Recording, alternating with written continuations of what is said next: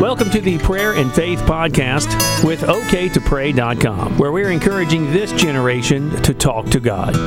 Today we look into the Word of God at Proverbs chapter 3, verses 5 and 6, trusting that God will direct our paths. How's your walk with God? Are you satisfied? Is there a longing in your heart to be so much more for God than you really are? You know, if we're honest with ourselves, there are times we're not really satisfied. We lack true peace and joy in our homes. The daily grind of work, bills, and relationships only seem to produce anxiety and contention rather than the peace and contentment promised by God. You know, many feel so enslaved with the cares of this life that they feel as though they'll never be free. So what about you? Do you long to experience a deeper level of joy and peace in Christ? Well, if you do, there's good news. You can live a life of complete victory and be an overcomer through Jesus Christ. But first, you may need to make some changes in the way you think. You know, there is a way to freedom and peace that God's Word says every Christian should and can have. God wants you to live the kind of life that not only allows you to walk in victory, but a life that will touch the hearts of everyone you meet. You know, many of us spend so much time wrestling through life trying to get to where God wants us to be when, in fact, it's not our responsibility to get ourselves there. God has taken that responsibility from us and has made that His priority. You know, you don't have to struggle with where your life is going or whether or not you'll ever reach the place that God has called you to. Our part is to trust God.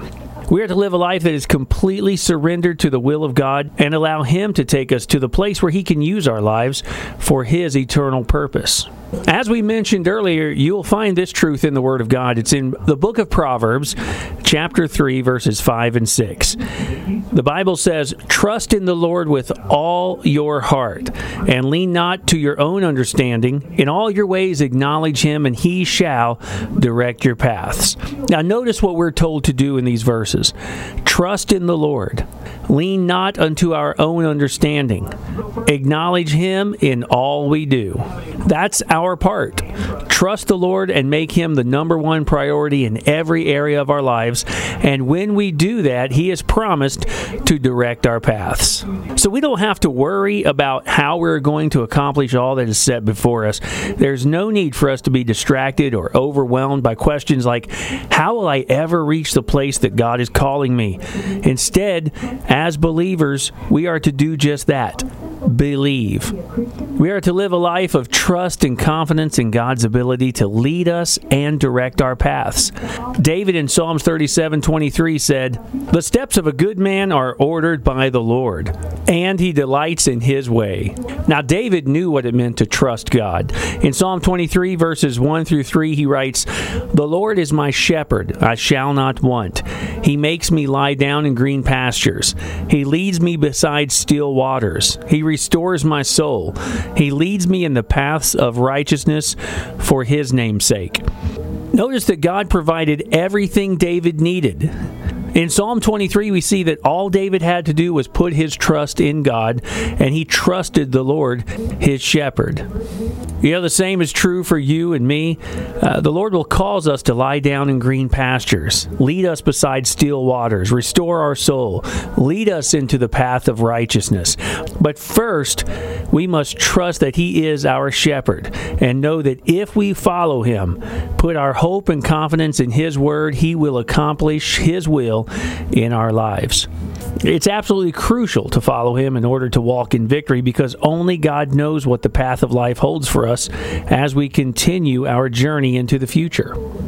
You know, it's just human nature. We have a tendency to make decisions based on only what we see and experience at that present moment, but God sees the big picture. Too often we walk by sight and not by faith, but God has an aerial view of time and space and is much more qualified to make the decisions that will determine the outcome of our life.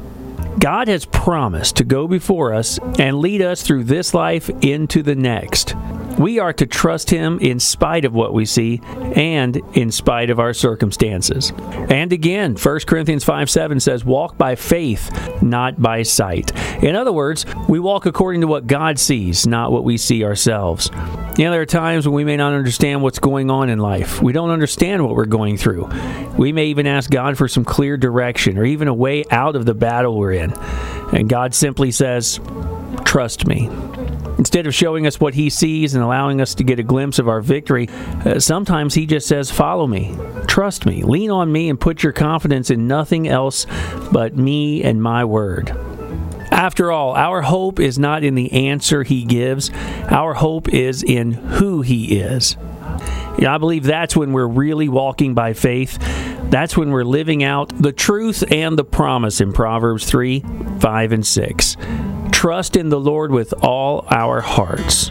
Lean not to your own understanding, but in all your ways acknowledge the Lord.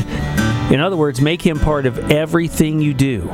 Because as Paul said in Acts 17:28, in Him, Jesus Christ, we live, we move, and we have our being.